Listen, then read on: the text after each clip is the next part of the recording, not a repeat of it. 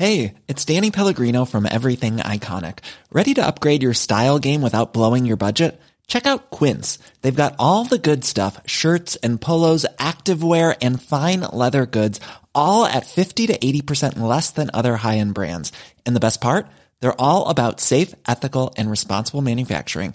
Get that luxury vibe without the luxury price tag. Hit up quince.com/upgrade for free shipping and 365-day returns on your next order. That's quince.com/upgrade.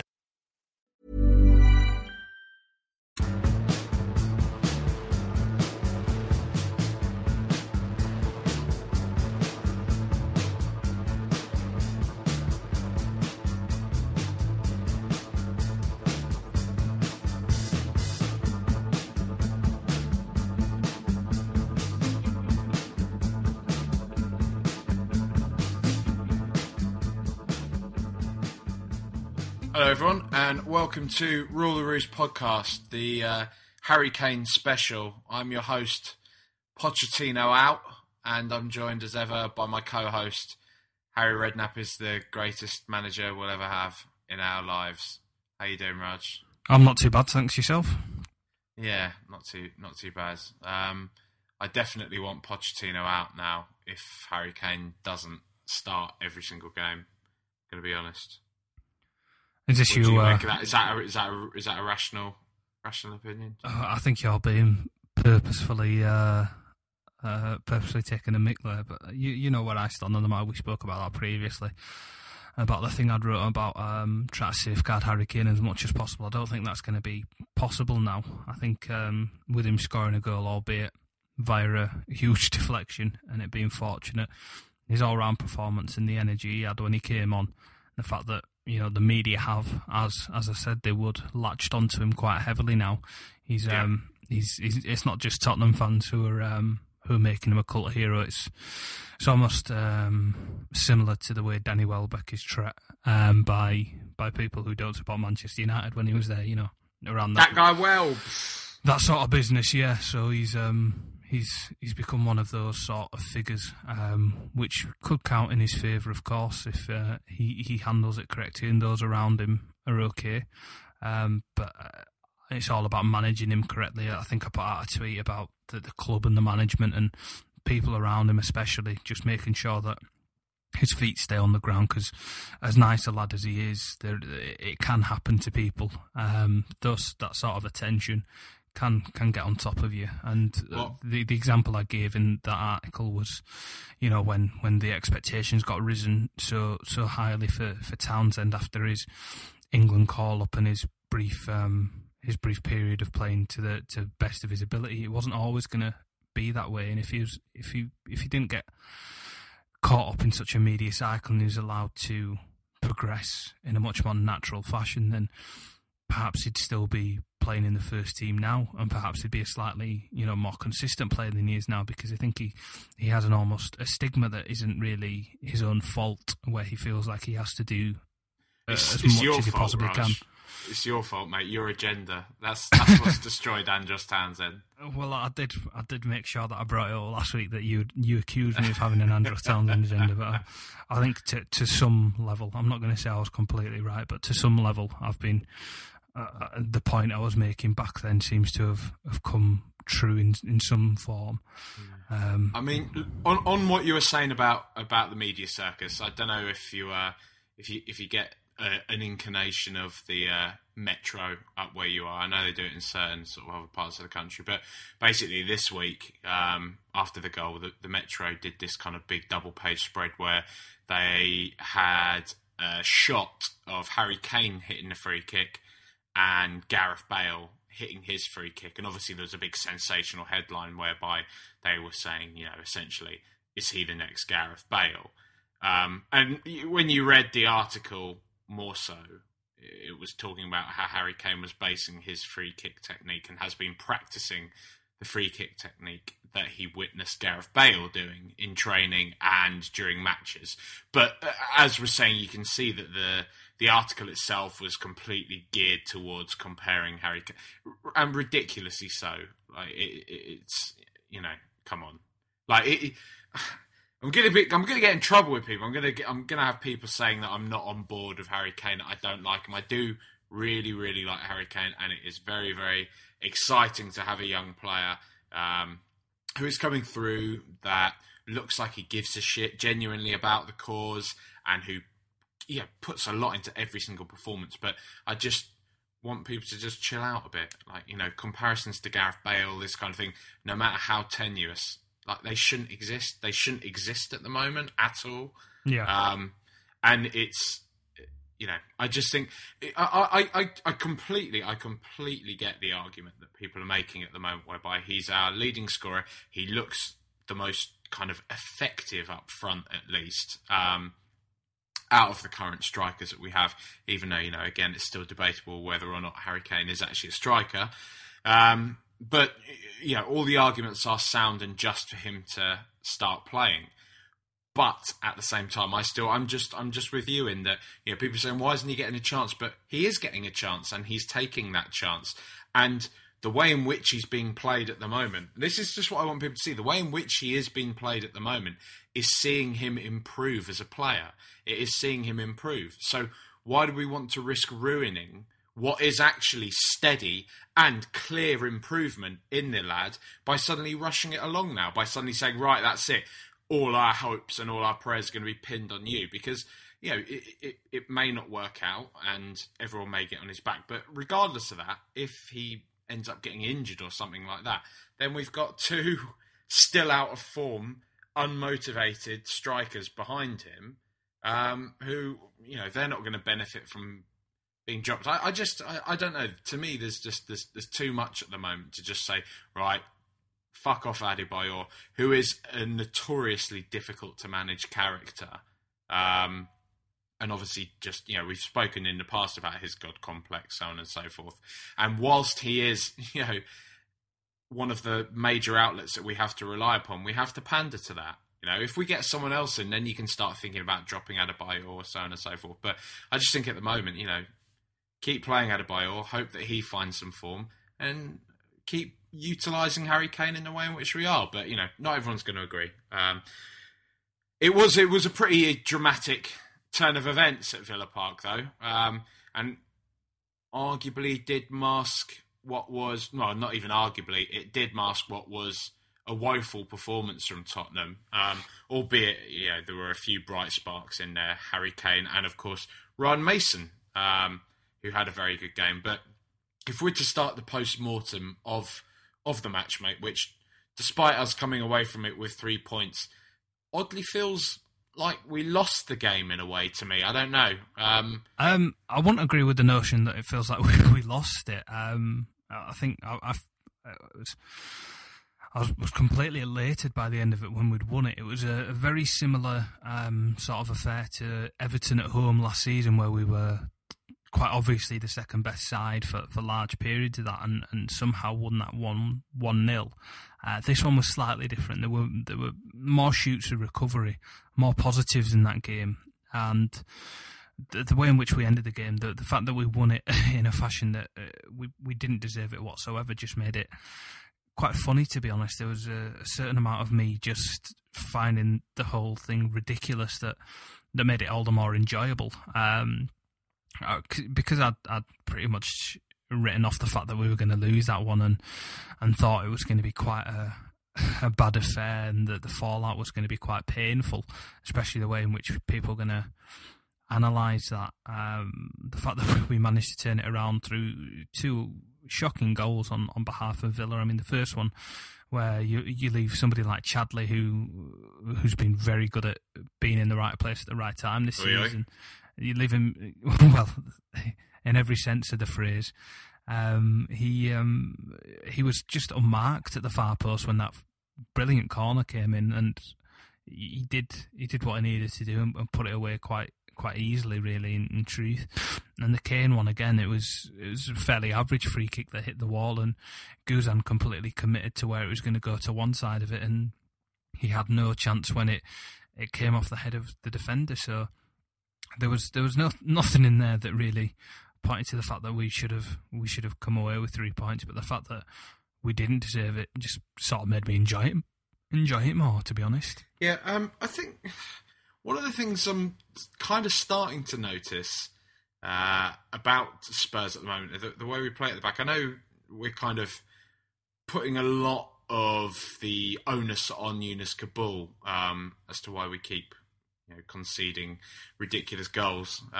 But it seems more so that, and he is kind of individually at fault for a lot of them, but it seems as though more so that there's just no clear kind of chemistry between our back line. It seems like everyone's kind of just, as Gene Oliver, the Arsenal fan, said a few weeks back, it feels like it's just four blokes, that it's just a kind of, there's four players across the back that don't seem to have any clear understanding of what their roles are within the defence. Especially, I mean, it's quite hard because I can't imagine, I don't know how many times they've played together, to be honest with you, this season, but Jan Vertonghen and Yunus Kabul, they don't seem like they're a particularly settled partnership at the back. Like there's that much understanding between, I'm going to bomb forwards, you stay here, you screen this man, you screen that man. It just seems like, kind of when you used to play football as a lad and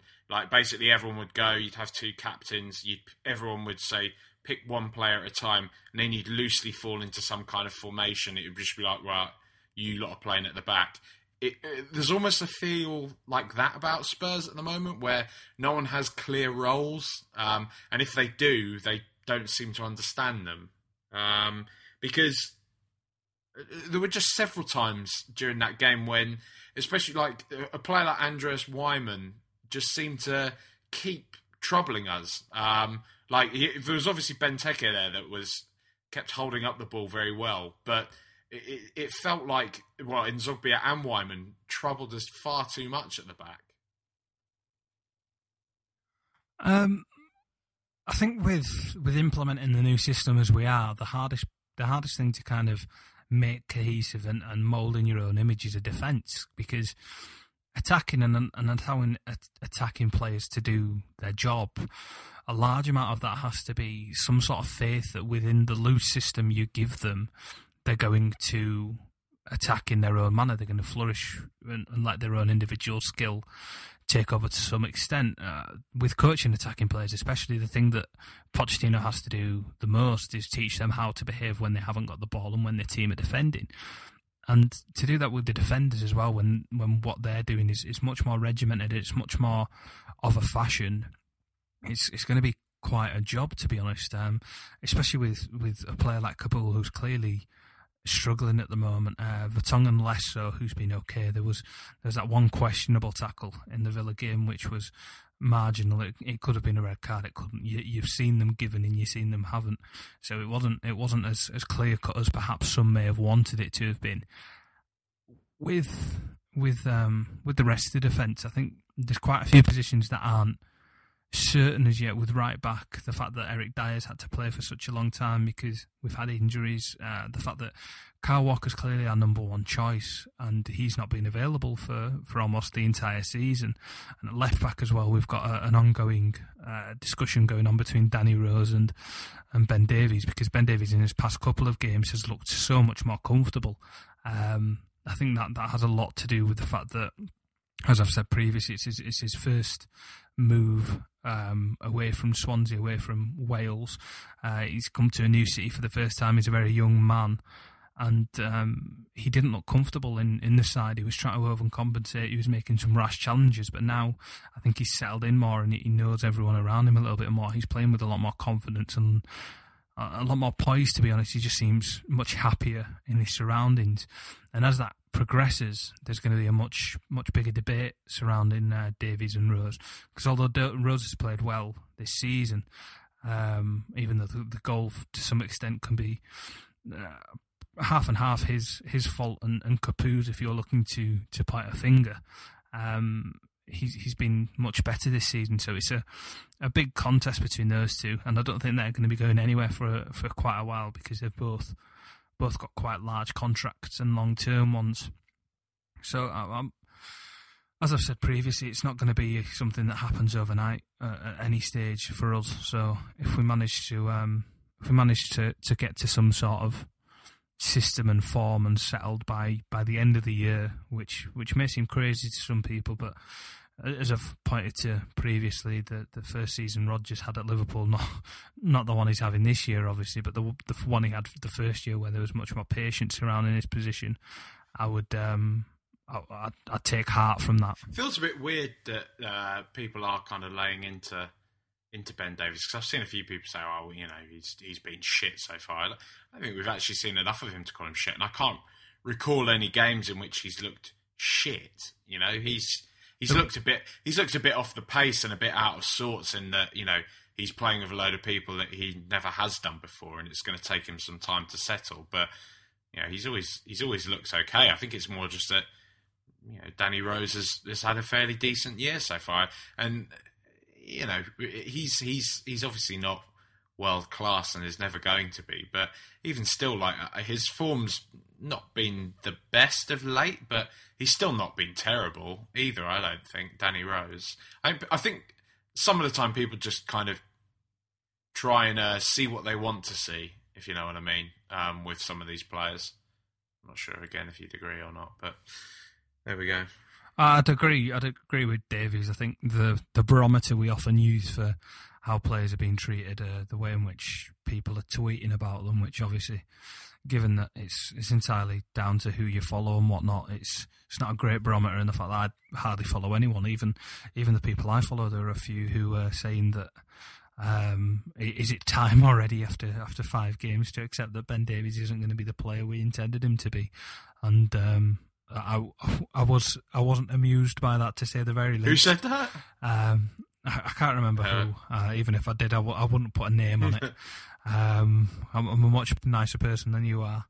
And you know, that sort of thing is obviously going to happen, especially in an environment where you have your phone idle in your hands and things just kind of happen as a stream of consciousness, as where, you know, most people are probably victim of.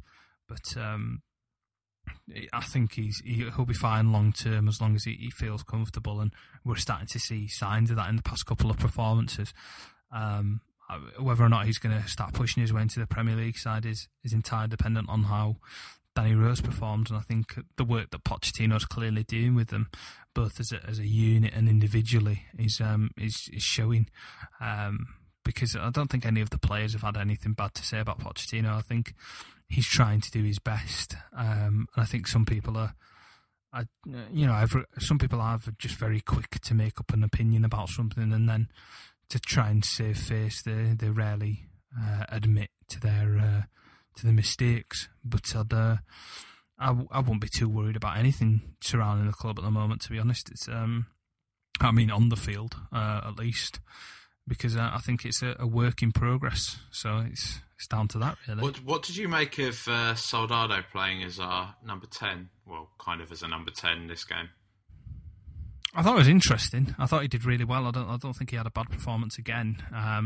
His first pass and just the skill he has with his first touch and the way in which he has vision and plays the ball. He was the one that played in Adebayor first time when he had that one-on-one. And little signs of class like that just show you how good a player he is, how intelligent a player he is, and how effective he can be in that system. He makes the players around him a lot more useful because the speed in which he moves the ball creates space and troubles defences. Because if you look at the very best teams, the way they play around the box is quickly. I mean, the thing that most people got annoyed about Ivy B's team for doing at Tottenham was the fact that we would play our way up to the edge of the box very slowly, and then we would almost methodically pass the ball around the box rather than looking for a quick ball into it and to exploit defences. And the way in which to trouble them much more deeply is to play the odd flick and to look to put somebody in behind the first time, and he's done that regularly. Some of the passes he's been playing, the one in was it Brighton? He was fantastic in that game. I think, was that the game where he set somebody up? I think so. Yeah, I'm pretty sure he did. Where he played the weighted pass. I think that was a great ball. I may be wrong now. I'm doubting myself about that. I can't remember that far back, but I think he was. Well, he set one up against Forest as well, and scored against Forest, didn't he? So that was ages ago, though. It was much more recently where he did something like that. But even if it wasn't, the play he does around and the movement is encouraging enough. Once he scored a goal, hopefully it should come. There was a header, I think I remember, against Villa, which could have gone better. And perhaps if he was a little bit more comfortable in front of goal, it would be better. But he's not shy of admitting that he's not scoring. I mean, if you've ever seen some of the things he says on social media, he'll say, "Oh, good game, good win, what have you," and he'll always say the goal hasn't come again, and I'm trying to score. So he's very open with the fact that he's aware that he's not doing it in front of goal. A much bigger concern than Soldado would be Adebayor, who his play in general is suffering, and his goal scoring is suffering. I think the amount that the club and the management have had to pander to him with the vice captaincy and with the repeated starts, just to try and avoid a situation like Andre Villas-Boas had, where the relationship deteriorated and was a factor, if not a large one. It was certainly some sort of factor into how or why AVB left the club, his man management of him. That would be a much more pressing issue for me. As I've said previously, I think his departure to the African Cup of Nations, if Togo were to qualify, could be a blessing in disguise for Soldado and Kane. I think the thing about Adebayor is it's a shit thing to boil it down to, but I think like from the upper echelons, they're kind of reading the situation is that we're paying this guy probably about 150 grand a week since after we took on his contract from City full time. We're not going to be able to sell him, so we can't just have him sitting around doing nothing. I think he's shown he can score goals in the past. Let's just try and keep him happy and get as much value out of him as we can until we can release him. Because that's I'd go along with that. That's to me, that's just the sense it makes, and it's not a footballing decision. I'm not entirely a footballing decision, I would say, but no, I think with Adebayor, as well as we've seen with his previous clubs, as soon as he starts to feel any sense of comfort is when he perhaps his performances tail off. I mean, last season was a lot of it was down to the fact that the fans had lost confidence in him, and he came back into the squad at a point where he had to prove himself. And when he's got his back up, he's fantastic. But because he kind of feels like he's part of the furniture now with his vice captaincy, it's much more of a comfortable environment for him. He doesn't seem to be pushing himself to the level where we know he can, because, as we've said previously, on his day he is absolutely fantastic, but we haven't seen that for a very long time. And if there was a decision to be made in the summer, I think I'm fairly sure off the top of my head this is last season under contract at Tottenham. So if there is a decision to be made about who's to leave, he would be the top of my list from our forward line by quite some distance. I think Soldado and Kane are less of an issue by quite a while. I'm not sure we're going to be able to get rid of Adebayor, which is my. I think somebody in Serie A would have him. If they're not paying that much for him, they'll subsidise his wages. Maybe Monaco as well. Go back to Monaco, perhaps. Possibly, as we know with him, if he's paid enough money, he won't really think twice about where he's going. Whether or not he has ambitions to play in bigger competitions as he has done previously, we'll see. But he's definitely a player that somebody will want. There'll be a team out there that'll want him purely based on his reputation. And to be honest, in this day and age, the wage demands that he'll have between 100 and 150 grand really aren't the highest anymore, to be honest. Yeah, I suppose not. I think it's tough. It depends. Like we need QPR to get him, really, don't we? We need Harry Redknapp to just say, like, yeah, go on, we'll have Manu, get him on. That would actually be a destination where he'd probably end up doing pretty well in, to be honest, because it'd be one where the coaching around what his job is would be very minimal. Harry would just tell him to go out there and do what he's supposed to, and QPR play in a manner that would just be built around him. Really, if you look at the way in which Charlie Austin's picking up goals at the moment, he would do a similar job, to be honest. And he's probably a level above what Austin is when he's on form, and he would probably play very well with somebody like Bobby Zamora. So that's not a million miles away. Although I think what QPR have got to keep in mind is the fact that if they are to be relegated, the wage bill that they have is going to run directly into financial fair play, and they're going to. There are rumours and there are suspicions that they could do a Rangers and be penalised so heavily that they would go all the way to the bottom of the leagues. So they've got quite a lot on their plate without allowing Harry Redknapp to indulge himself in the transfer market again. Amazing. To jump on a slightly more positive note, Ryan Mason. With every game that passes, looks more and more the real deal. To be honest, doesn't he? Are you suitably impressed with the young man? Completely. I think he's also somebody who, if you look into the way in which he's been treated by the media and the way in which somebody like Harry Kane's been treated by the media, he's pretty much flown underneath Completely. the radar. And he's, the calls for him to play for England aren't there. The headlines aren't there about him, and he's just being allowed to do his job as a Tottenham player, and that is helping his progression a lot. Obviously, we always point out that he isn't as young as you'd expect him to be. He's 23 going on 24 rather than the 20, 21-year-old that some people may think he is. But the job he's doing, as I've said previously, is fantastic. He's moving the ball a lot more. He's got a little bit about him. He's got a little bite in his play, which is always nice to see, that little bit of tenacity.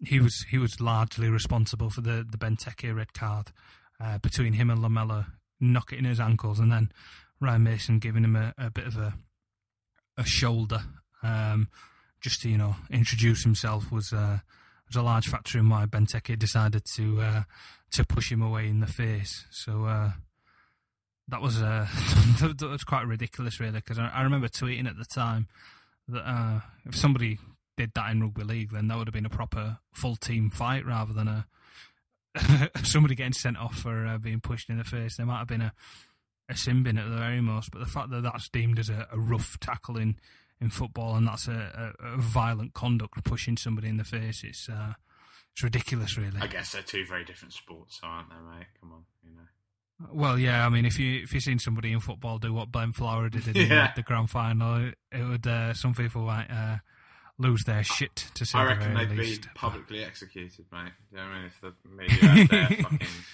say on it. I'm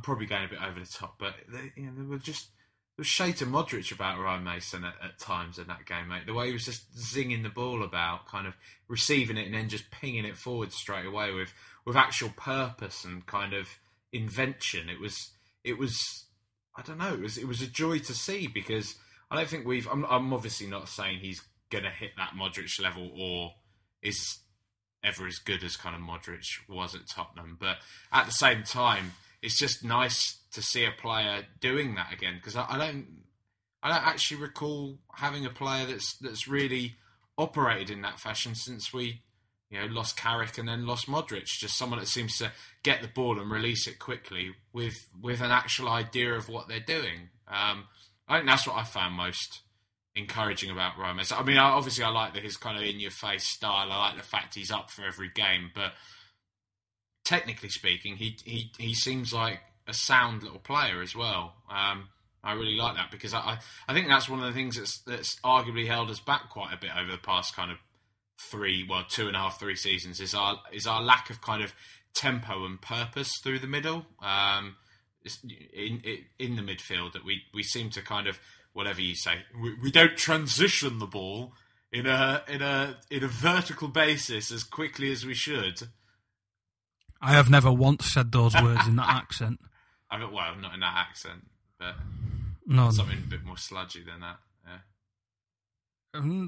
To be honest, transition is where he helps the side the most, and the verticality of his passing does aid us. So the fact that you were trying to take the mick out of me while actually making a salient point was quite funny, really. I mean, we don't want to go over the top with him, as we say, and praise him too much. But if he carries on in the manner that he is, then there's no reason he shouldn't be playing in the matches he is. What makes his good form all the more impressive is the fact that his midfield partner, Capoue, is actually going through quite a bad spell in form after starting the season really well. So the fact that even without having somebody next to him who's at the top of his game, he's still not dropping his level of performance, which is very good to see. Well, he's a good lad. I like him. I want to see what his sleeves are though. His tattoos. They look intricate. They look very detailed. I want to have a proper look at them in a not dodgy way or anything like that. But are you a tattoo fan? Have you got one? No, yourself? I don't. I don't have any tattoos. I like leaving my body a temple.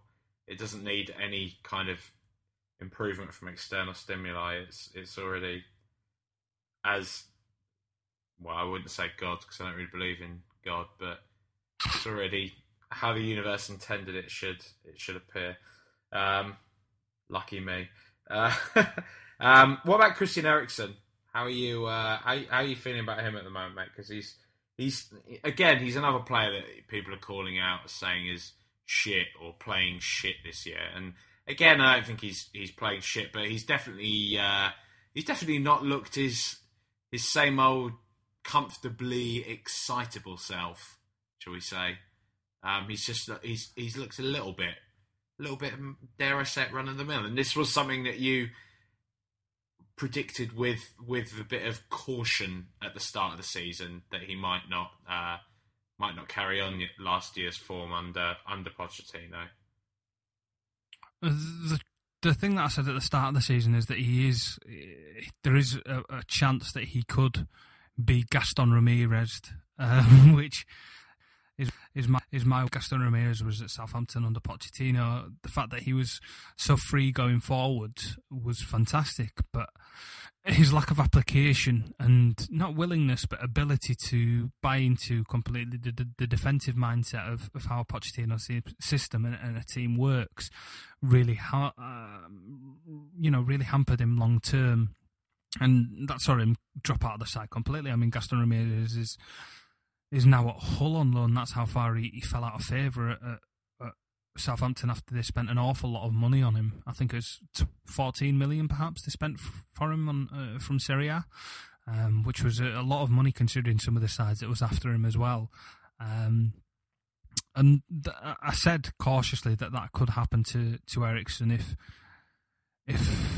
if he doesn't apply himself, and it doesn't appear to be working completely. There was that one game against Arsenal where he was dropped a tiny bit deeper and I felt he worked really well. There was a lot of people who even that performance weren't too impressed, but I was very impressed by how he applied himself and how he used the ball, and how his urgency in the final third to close people down and then play the ball first time was what led to our goal. If he was able to do that in every game, then I don't think there'd be too many questions over him, in all honesty. However, because he kind of drifts in and out of matches and seems to come alive much more when he's got the ball rather than when he doesn't, it's harming him, and it feeds into what I was saying before about our defensive organisation. It's something that takes a long time to do, and the fact that that's the basis of most systems is how you behave when you don't have the ball, because for half of the game at least you're not going to have possession most of the time. So it's going to be quite a learning curve for him. There's obviously quite a bit of concern about his progression from an international perspective as well. The Danish manager had one or two choice words to say about the fact that he wasn't progressing at the level at which he'd want him to, that he wasn't that much of a better player now than he was when he was a teenager at Ajax, which is quite harsh. But when you really think about it, there's not much that's changed, to be honest, about his level of performance. He was a bit of a wonder kid at Ajax, as they often produce, and if you think if he's kicked on in that time, he hasn't really. So that was one of the reasons why it was,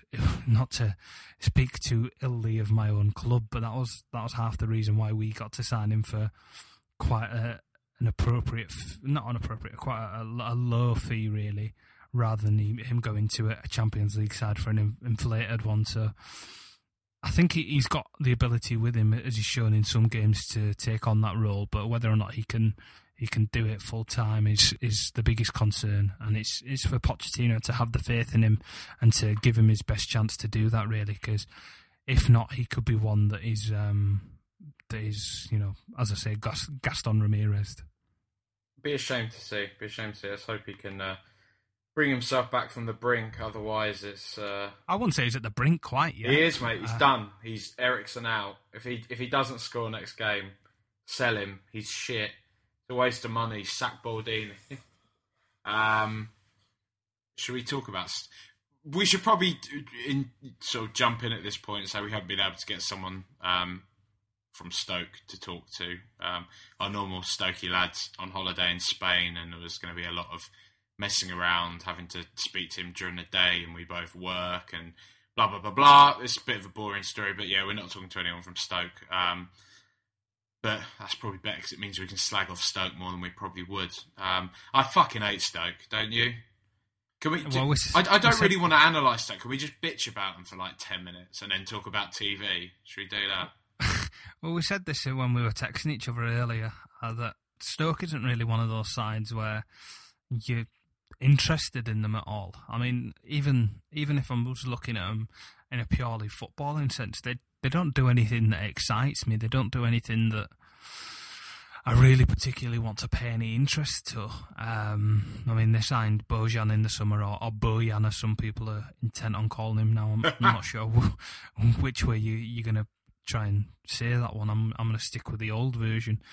But it's, they just don't inspire me whatsoever. I mean, the fans all seem to have a bit of a chip on their shoulder because nobody really likes them. The way in which they conduct themselves, they spend an awful lot of money and don't do very much really either, is a bit weird as well. So I'm not the biggest fan of Stoke. I mean, I tell you what, I'm not the biggest fan of Charlie fucking Adam. I know we don't need. There's several reasons why. I mean, obviously the fact he's just a thug, that he hates Tottenham for a start. I know that's the typical Charlie Adam or ex-referee or so and so hates Tottenham, but Charlie Adam, he just goes out his way to injure our players. But more so, I hate the fact that a man that looks older than my dad, who's in his 60s, is actually fucking younger than I am. Charlie Adam is younger than me. Like, it's horrible. It's disgusting. I hate him. He's had a tough paper on, hasn't he? He's got a few teeth missing and whatnot. There's him, who looks quite old. There's Diego Costa, who's 25 years old, and he looks comfortably in his 30s. The way in which his face is shaped. And Robbie Keane as well is always one that looked older than he actually was. He never looked like a young man, Robbie Keane, even when he was like 17. He always looked old. So some people just unfortunately aren't as handsome as we are. Nathaniel Klein looks quite old. He's got quite an old face.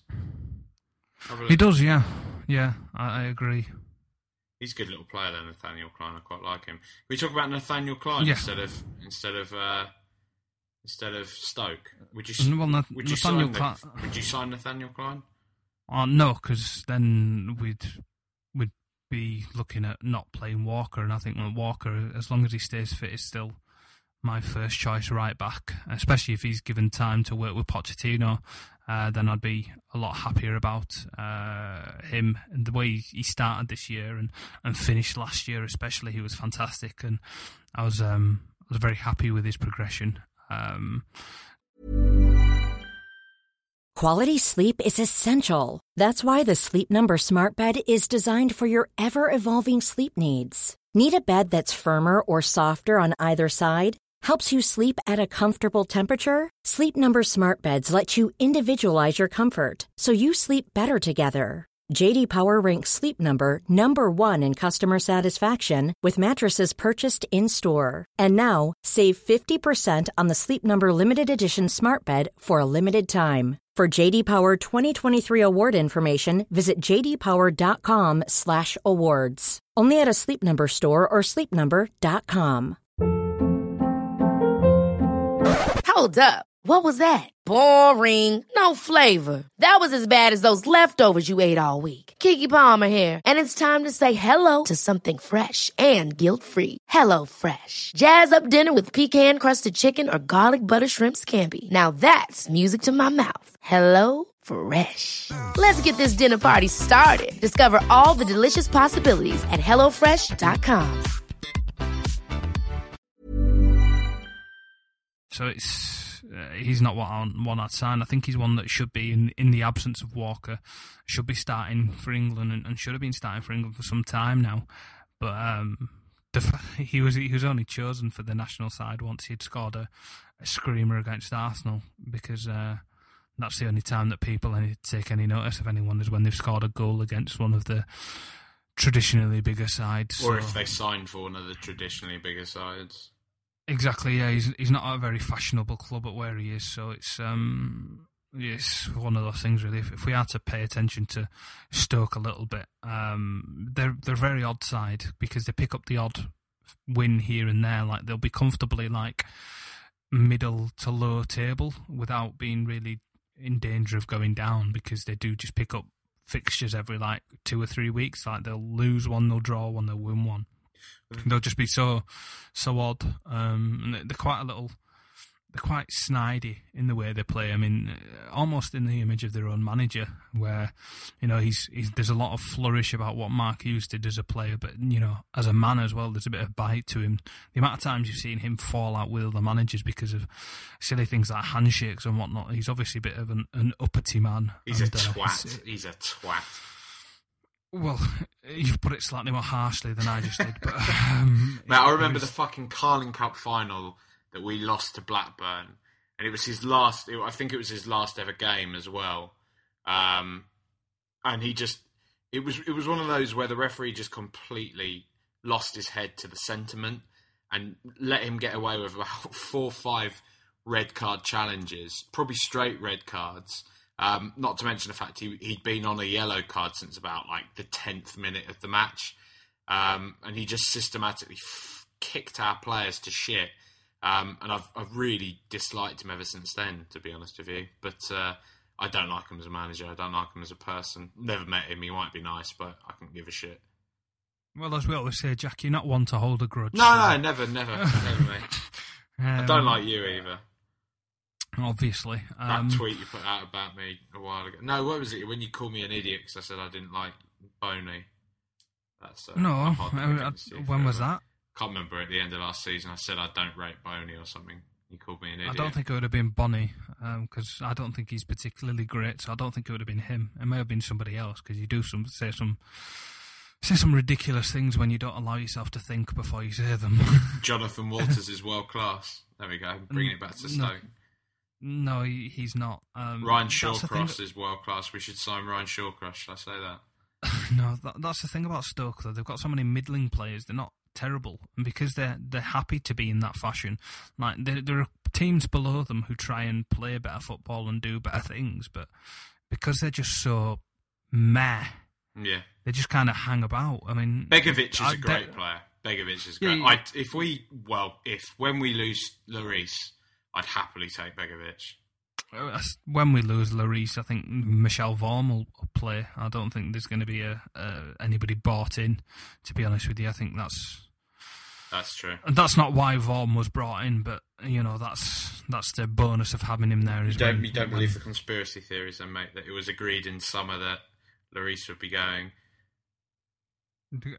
No, I've not come across that. No, it's just I'm just playing into the Twitter conspiracy theories that apparently it was agreed that Lloris will be going in January. That's why he signed a new contract to iron out his minimum fee release clause, which there's probably some truth to that. I think, you know, the contract signing isn't so much as to say that he will stay with us for 5 years. I think it was more about a minimum fee release clause for both parties. But, you know, there we go. Yeah, I think... I can't see Lloris staying with us for too much longer if he continues performing at the level he is, because he's so far and away our best player. It's quite ridiculous, really. He's fantastic. He should be playing in the Champions League at one of the very biggest sides. And you know, the the longer we get to keep him, the luckier we are. So I'd want to see him stay for as long as we can hold on to him, but however long that is, I'm not entirely sure, to be honest. Madrid should take him. They probably should, to be honest, with the keepers they've got, but they've got Keylor Navas on the bench, and he'll probably want he's not a bad keeper either, to be honest. He's not. So they're not struggling, but Real Madrid have never been ones to turn their nose up at a player if they fancy him. So he could go at some point, but I wouldn't want to see it myself, obviously. But what were we talking about? Stoke, sorry. Who were we talking about? Just the players they've got are just... Begovic, I think we were talking about. Yeah, Begovic, he is good. The thing about Stoke is they're one of those sides that came out of nowhere, really. And the other side that you could probably compare them to in terms of size and sort of coming out of nowhere of sorts is Wigan. Yeah. But Wigan had a bit of a charm about them, even though they're a rugby league town, and most people at Wigan went to the games who were, Blackburn or Manchester United or Liverpool fans who couldn't get tickets to their own ground because they're too expensive, used to buy cheap season tickets at Wigan so they could watch Premier League football every weekend. There was still something a little bit endearing about them. Just the fashion that they played football, the fact that they just kind of seemed to have fun with it every year, the fact that they seemed nailed on to go down every season and stayed up until they were the ones that went down. There was something quite fun about Wigan, and nobody really had a bad word to say about them most of the time. They were extremely inoffensive. But I think the fact that Stoke came up and just tried to build a team of giants and kick people for as many years as they did, and then have tried to recently reinvent themselves, hasn't really helped them, really. I think they're going to, once they go down, hopefully they're one of those teams that stay down. I know that's quite harsh to say, but I think about them in the same sense that I do Cardiff, where I'm not particularly enamoured with them as a club, and if they stay away from my radar as much as possible, then the happier I am, to be honest. Which if the guy who comes on and talks to us about Stoke listens to this one by any chance, so I doubt he'll want to come on next time. But that's really the way in which we feel about them. And in terms of what they do on the pitch, it's half passing football, it's somewhat attacking, but they only do that sometimes. They don't do it all of the time. There's no consistency to them. There's nothing around their play. It's just, they're very unpredictable and they're very uninspiring. So what we're going to play against is really anyone's guess. They could be good if they can be bothered, or they could be awful. Well, it seems very much that way. If you consider that they've beaten City away this season, and if you just look at their last 5 Premier League games, they've kind of yo-yoed from beating Newcastle to then losing to Sunderland, to then beating Swansea, to then losing to Southampton, to then drawing with West Ham. They're just, like you say, they're that kind of team. They show up or they don't. They're inconsistent. They're just a generally sort of horrendous team. I went to uni up near there as well, and I've had quite a few nights out in Stoke, and I wasn't massively enamoured with the place, to be honest with you. Where did you go? What's it called there? Staffordshire. I went to Staffordshire. That's the one, by Alton Towers. Yeah. I had a couple of cousins that went there and seemed to enjoy it, but it's a bit of a, not to paint it with too harsh a brush, but it's one of those places that's a bit of like a BNP hotbed, isn't it? Yeah. Obviously, not everyone from there is BNP. That's what we said, but yeah. I mean, they have a. I was going to say that's the brown people that aren't in the BNP. No. Yeah, they've elected the odd person, haven't they? I'm not 100% on whether they have or not, but no, there's a strange kind of a vibe there that I wasn't particularly comfortable or used to. But at the same time, there's some very nice people there as well. So as there are in any parts of the world. Let's move on. There's no bad people in Yorkshire. Don't know. Of course, we've created the salt of the earth people like the Yorkshire Ripper and Jimmy Savile. So there's obviously nobody bad from around where I'm from. So no red cards for Stoke this year, oddly enough. They're not the same side they used to be under Pulis. They're not that thuggish side that people enjoyed lambasting. But as I said again, they're not a million miles away from it. They just pass the ball a bit more. So it's, as I say, there's not much I really want to say about them. They're quite an average side. If you could almost like when you used to play on the old Pro Evos and used to make your own team. Yeah. If you didn't play with any of the players and reshape them, and you didn't change their settings and just left them as default, that would be Stoke. Yeah. Just that plain, untouched, generic thing that's there and just sort of nobody really likes. They're a bit like, I don't know what band would they be like? They're a bit like U2, or U2 are a bit too big, aren't they? Probably more something like Scouting for Girls. No, Scouting for Girls a bit too energetic. What was that other band called? Elbow. I think they're kind of a band like Elbow. Oh no, I like Elbow. I don't maybe because I do really dislike Stoke. I don't particularly dislike Elbow, but I don't particularly like them. I just think Guy Garvey's very Elbow are quite endearing, especially if you see them live. No, I've seen them live a couple of times actually, but I don't know. They're just kind of they're a bit mum rock for me. They could be Mumford and Sons. Yeah, that's not a bad example.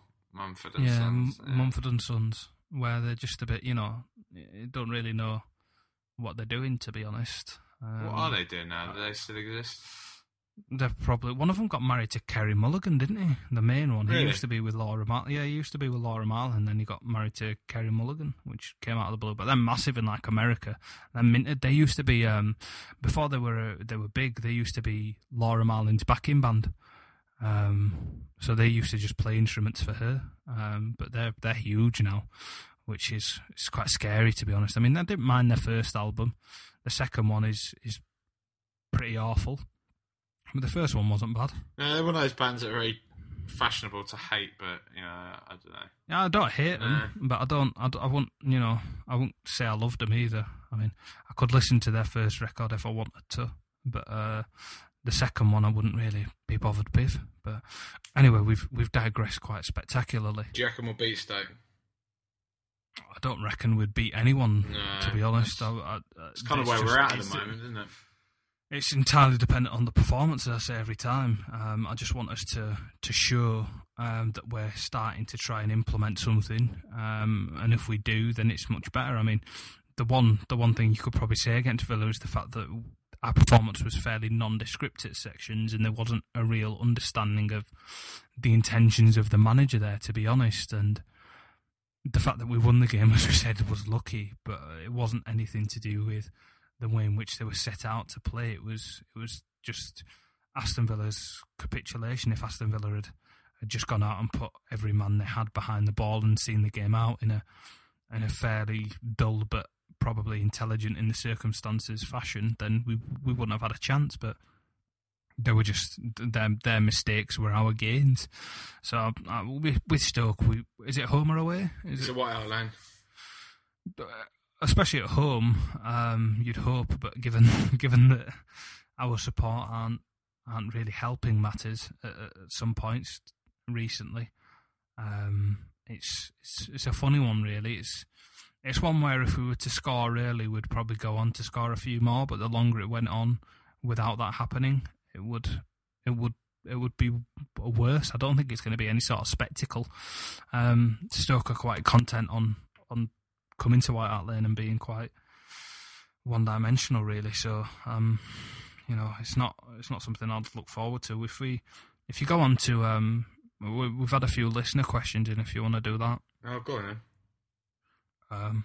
Wait a second. Let's have a look. Gerard Griffin said, "How do you feel after the Aston Villa goal went in?" I actually laughed. I honestly laughed because you knew it was coming. They hadn't scored for 5 games, and there was a massive sense of inevitability about it. I was still hoping that we would win, but obviously in a much more convincing fashion.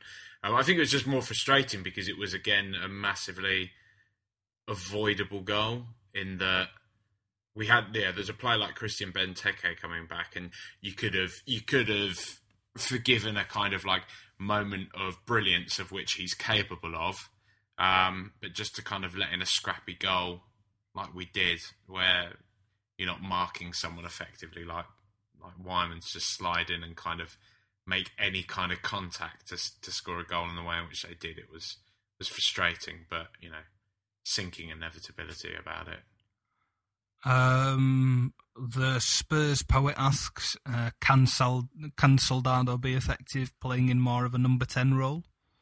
Well, it depends as you were saying at the start, he's effective in that he plays quick passes around the box and spots stuff that a lot of our other players don't. But is it going to see him be a prolific goal scorer? Probably not. So it's what we want from the lad, isn't it? Really. It sort of it buys into what I was saying earlier about pandering to Adebayor. The fact that Pochettino had obviously seen that Soldado brings something to the side that Adebayor doesn't, but in order to not be seen to drop Adebayor and let that narrative take over, because there would have inevitably been that sort of talk of Adebayor had been dropped, and that's the sort of thing that puts his nose out of joint.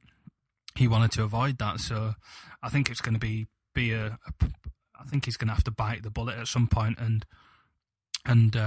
alienate Adebayor by dropping him, because if you continue to play him, there's going to be some players that are alienated and annoyed by the fact that he's playing when he's not playing very well. So it's a bit of a catch-22, and I think the most positive thing to do would be to go with the form players, with Soldado up front, and allow Harry Kane to drop in off the bench as and when he feels appropriate and play in the cup games. Another question we've had was from Chris Yandel, who writes for the site. He says, does the fact that our three best this season, Lloris aside, Rose, Mason and Kane, are from the academy, mean more than a higher position would?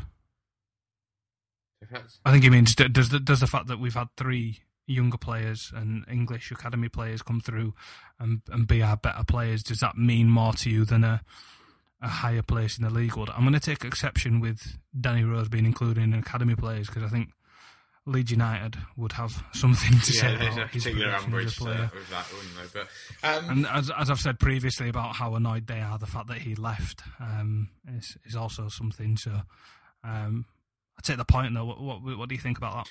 I mean, personally, I don't. It's not so much about players that come through the academy. It is lovely to have players come through the academy, and it would be very, very nice to have a kind of another Ledley King type figure.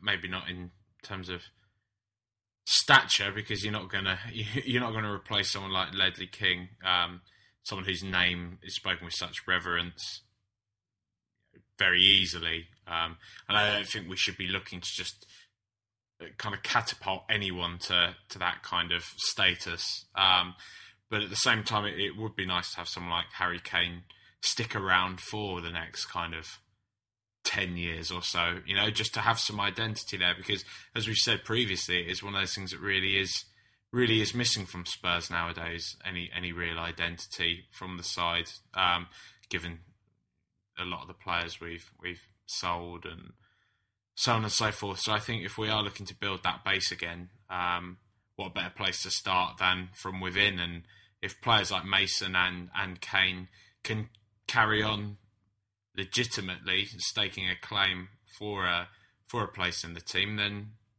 that's an added bonus. I don't think those two in particular, Kane and Mason, are there on any kind of sentimental basis. They're both there because they deserve to be around the team at the moment. And it's more that if they can continue to improve and maybe not get this idea themselves that the fans like me, so they're not going to get rid, then because that's only going to undermine their own kind of progression at the end of the day anyway. So I just said at the end of the day, basically, I don't know.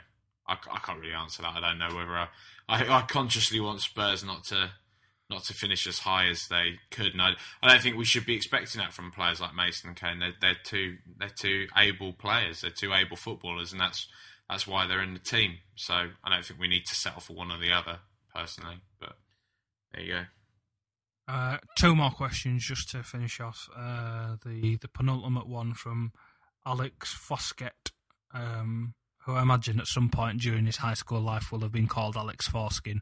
And I feel sorry for him.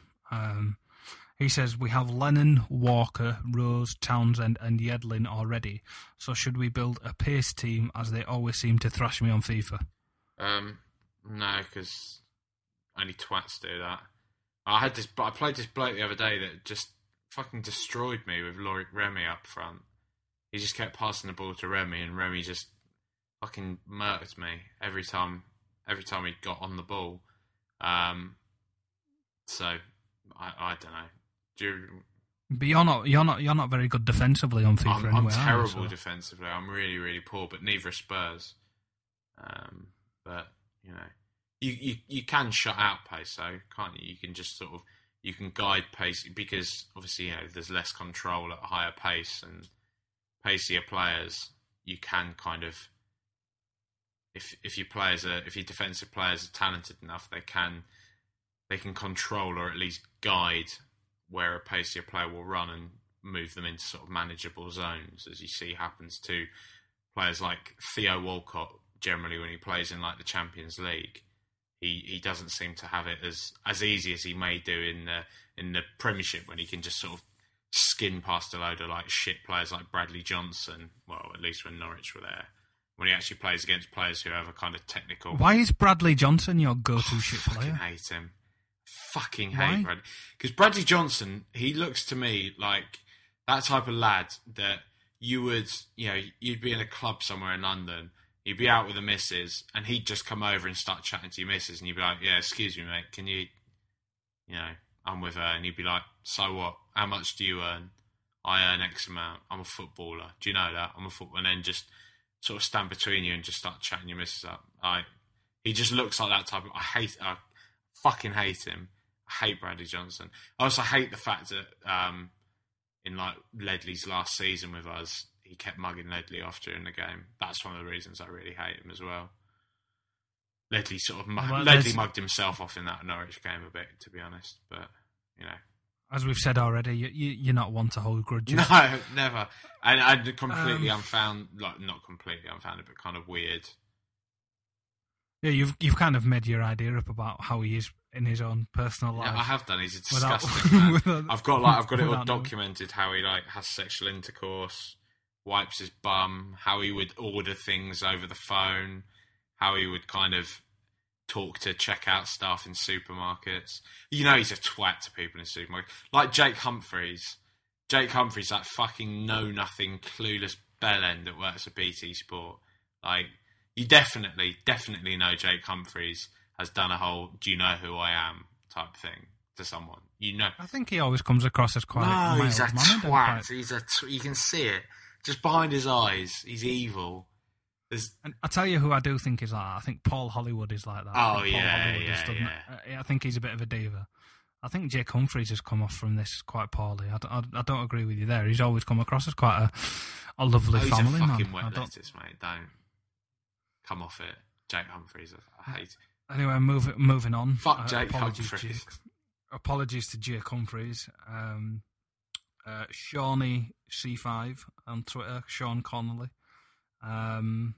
says, have you watched Orange is the New Black, and is it worth it? We've spoken about this in the past, haven't we, mate? But I have watched it. I've watched both series. I really like Orange is the New Black. I think it's you know, don't watch it expecting to have a kind of like life-affirming,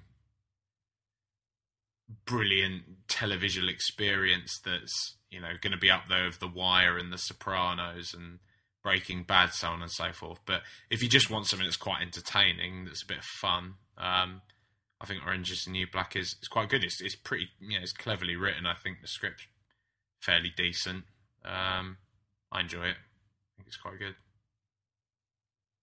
Do you watch it, Raj? Yeah, you've watched it. We've spoken. Yeah, about it I have watched it. I've watched both seasons of it. I really enjoyed it too. I think it is. Yeah, it's one of those programs that you don't really have to think too much about. I think it's one that, because it is distributed by Netflix, it is one that you can quite happily binge watch. Yeah. I think it's almost designed to be like that because it always has a bit of a cliffhanger at the end of the episode and stuff like that. It's very good like that. I think the other Netflix series, I've watched a couple of them. I watched House of Cards, and that's really good. That's worth watching because Spacey's just, he's fantastic in whatever he does. And mostly in what he does. He has done a couple of odd films of late, which aren't as good. But in the lion's share of what he's done is always fantastic. And that cartoon, yeah, I don't think he's struggling though.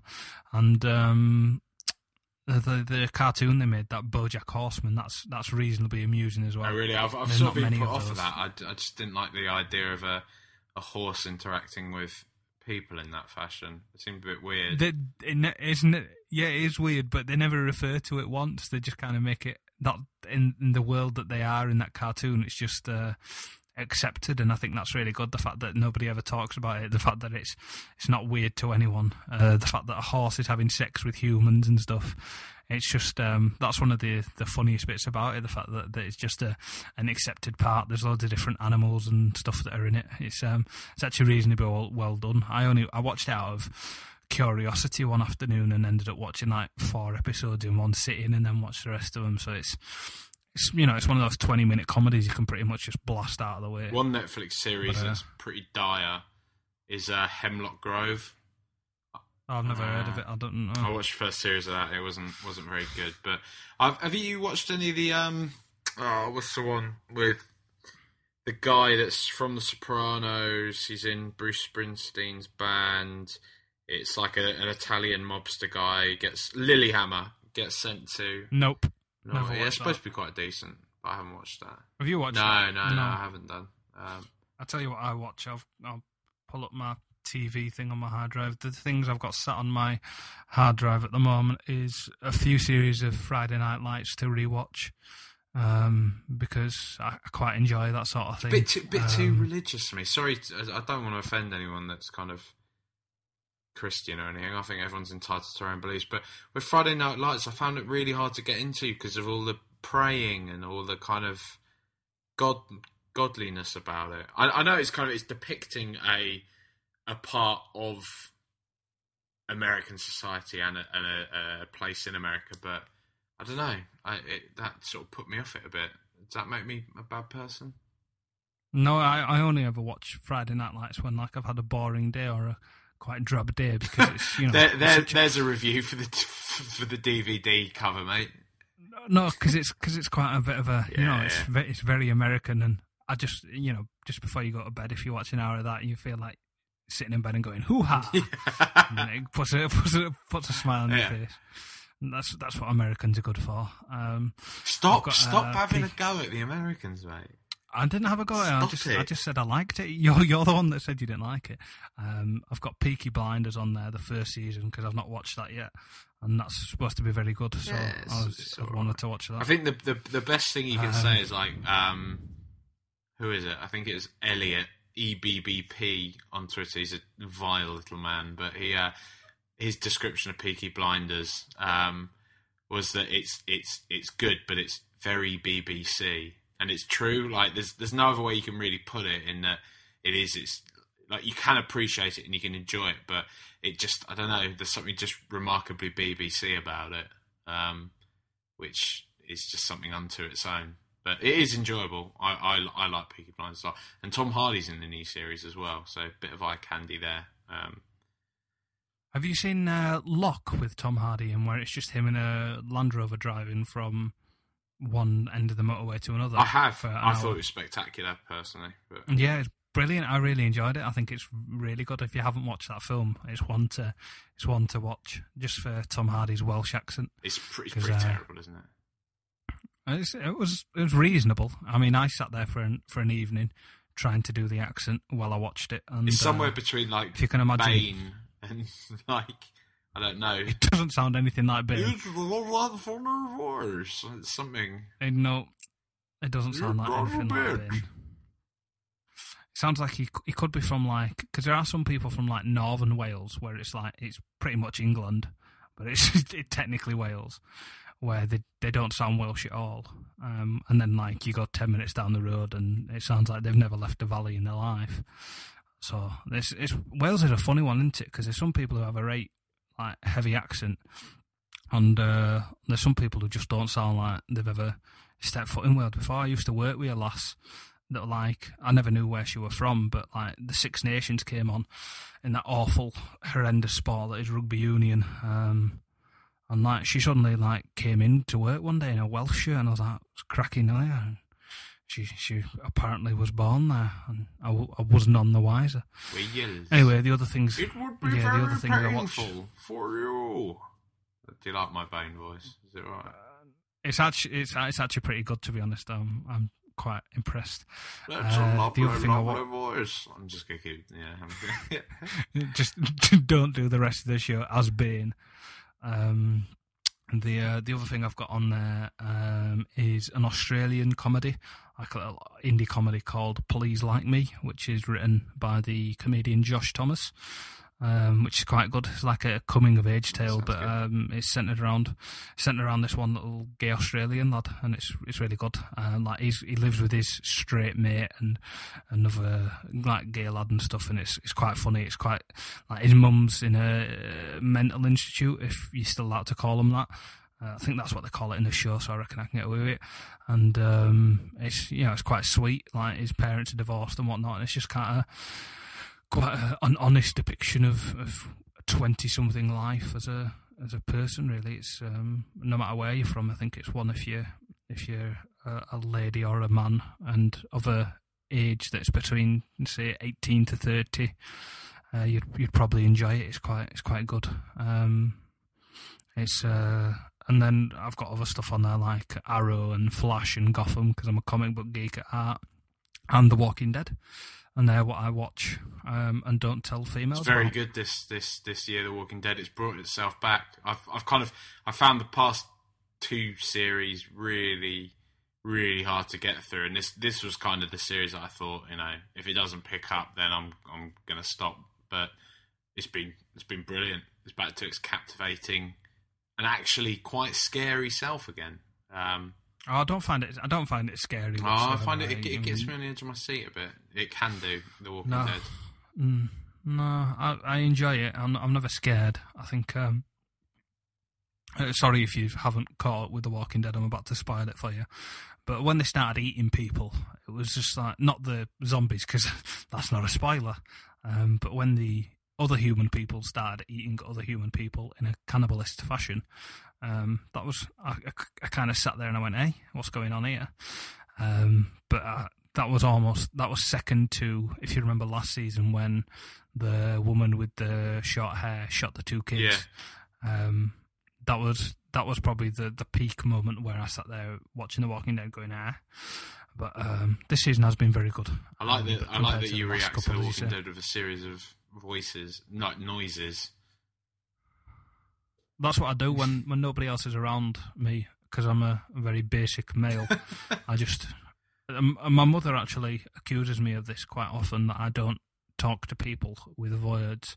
She says that I grunt at people's general direction. I grunt and just make noises towards if I can't be bothered speaking to them, because she accuses me of not being able to pronunciate or enunciate properly, which I do my best to overcome on here and use my phone voice to some extent. Although on some occasions I kind of forget myself and let myself slip, and people do say, like, there's one guy that said that, like, for an entire section of last week's show, I just kind of forgot myself a bit and just went entirely Yorkshire. But that's how I speak for the most part. I just kind of try and play it down on this. But the only other one I watch is Homeland, which we've spoken about previously, and that again is very good. I mean, you don't watch that, but Carrie is getting herself some jailbait brown sugar in Pakistan. Like, there's no other way to put it. Like, she's recruiting this young lad who's got an uncle who's in the Taliban,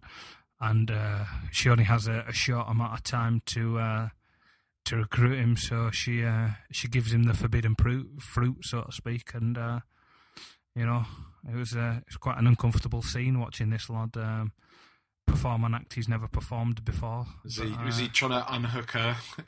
Was it? I think there's a great line from Malcolm Tucker in the thick of it when he said such and such, one of the characters when he was on Question Time being interviewed by Paxman, looked like a sweaty octopus trying to unhook a bra. There you go. My favourite Malcolm Tucker one is when he says she looks like Dot Cotton trying to lick piss off a nettle. Yeah, you've got a face. Yeah, you've got a face like Dot Cotton licking piss off a nettle.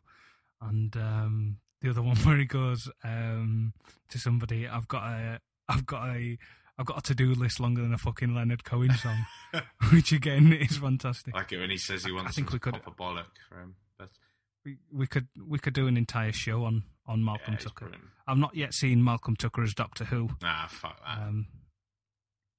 You don't like Doctor Who, do you? Just because you're a sad man? It's fucking shit, mate. It's boring. You know he's never going to die. You know he's always going to win. What's the point? What's the... He does die. He regenerates, and then somebody else comes. You know it's not going to happen until 2-3 series. You're only boring shit. You're only fulfilled by people dying, aren't you? Pretty much, yeah. I think that's... We should probably wrap this up. We're at the end. Listen to all the previous episodes of Rule the Roost on SpursStatman.com or on our iTunes page. There's also lots of wonderful Tottenham-themed stuff on the Spurs Statman page. The boss man JP, I've seen he's getting a bit more active in chucking out these articles and things. So have a look at some of his stuff. He's putting up some very good statistical post-mortems and predictions ahead of games at the moment, and they're a good read. Baines as well, as you've hit a bit more writing form again. I see you're writing for someone else at the moment as well. You max it. I've noticed that. So Gene Oliver's poached you. Yeah, Sam Ty asked me to get involved, okay. So I have done. So there we go. I've obliged. I'm writing a piece currently about Sam Burgess on his move from rugby league to rugby union, so I'm sure everyone's really looking forward to that one. Awesome. Yeah, I can't wait. So yeah, listen. You couldn't care less, could you? I hate rugby. Even though I used to play it. You hate rugby union. Yeah. Oh mate, I would love to see you on a rugby field. That was all right, mate. That was all right. Prop, of course. What? Tag rugby. No. That was all right, mate. I can mix it when I want to. I can mix it, mate. Don't you worry. I think you've got this idea that I'm 4'5", don't you? Not 4'5". It's just your demeanour. I think you're a bit all mouth. I imagine that you'd be one of those that go into a tackle and then you'd feel somebody on your back and just flop. Nah, double hard, mate. Fucking underwear hard. Properly. So yeah, stop listening now. Come on, you Spurs!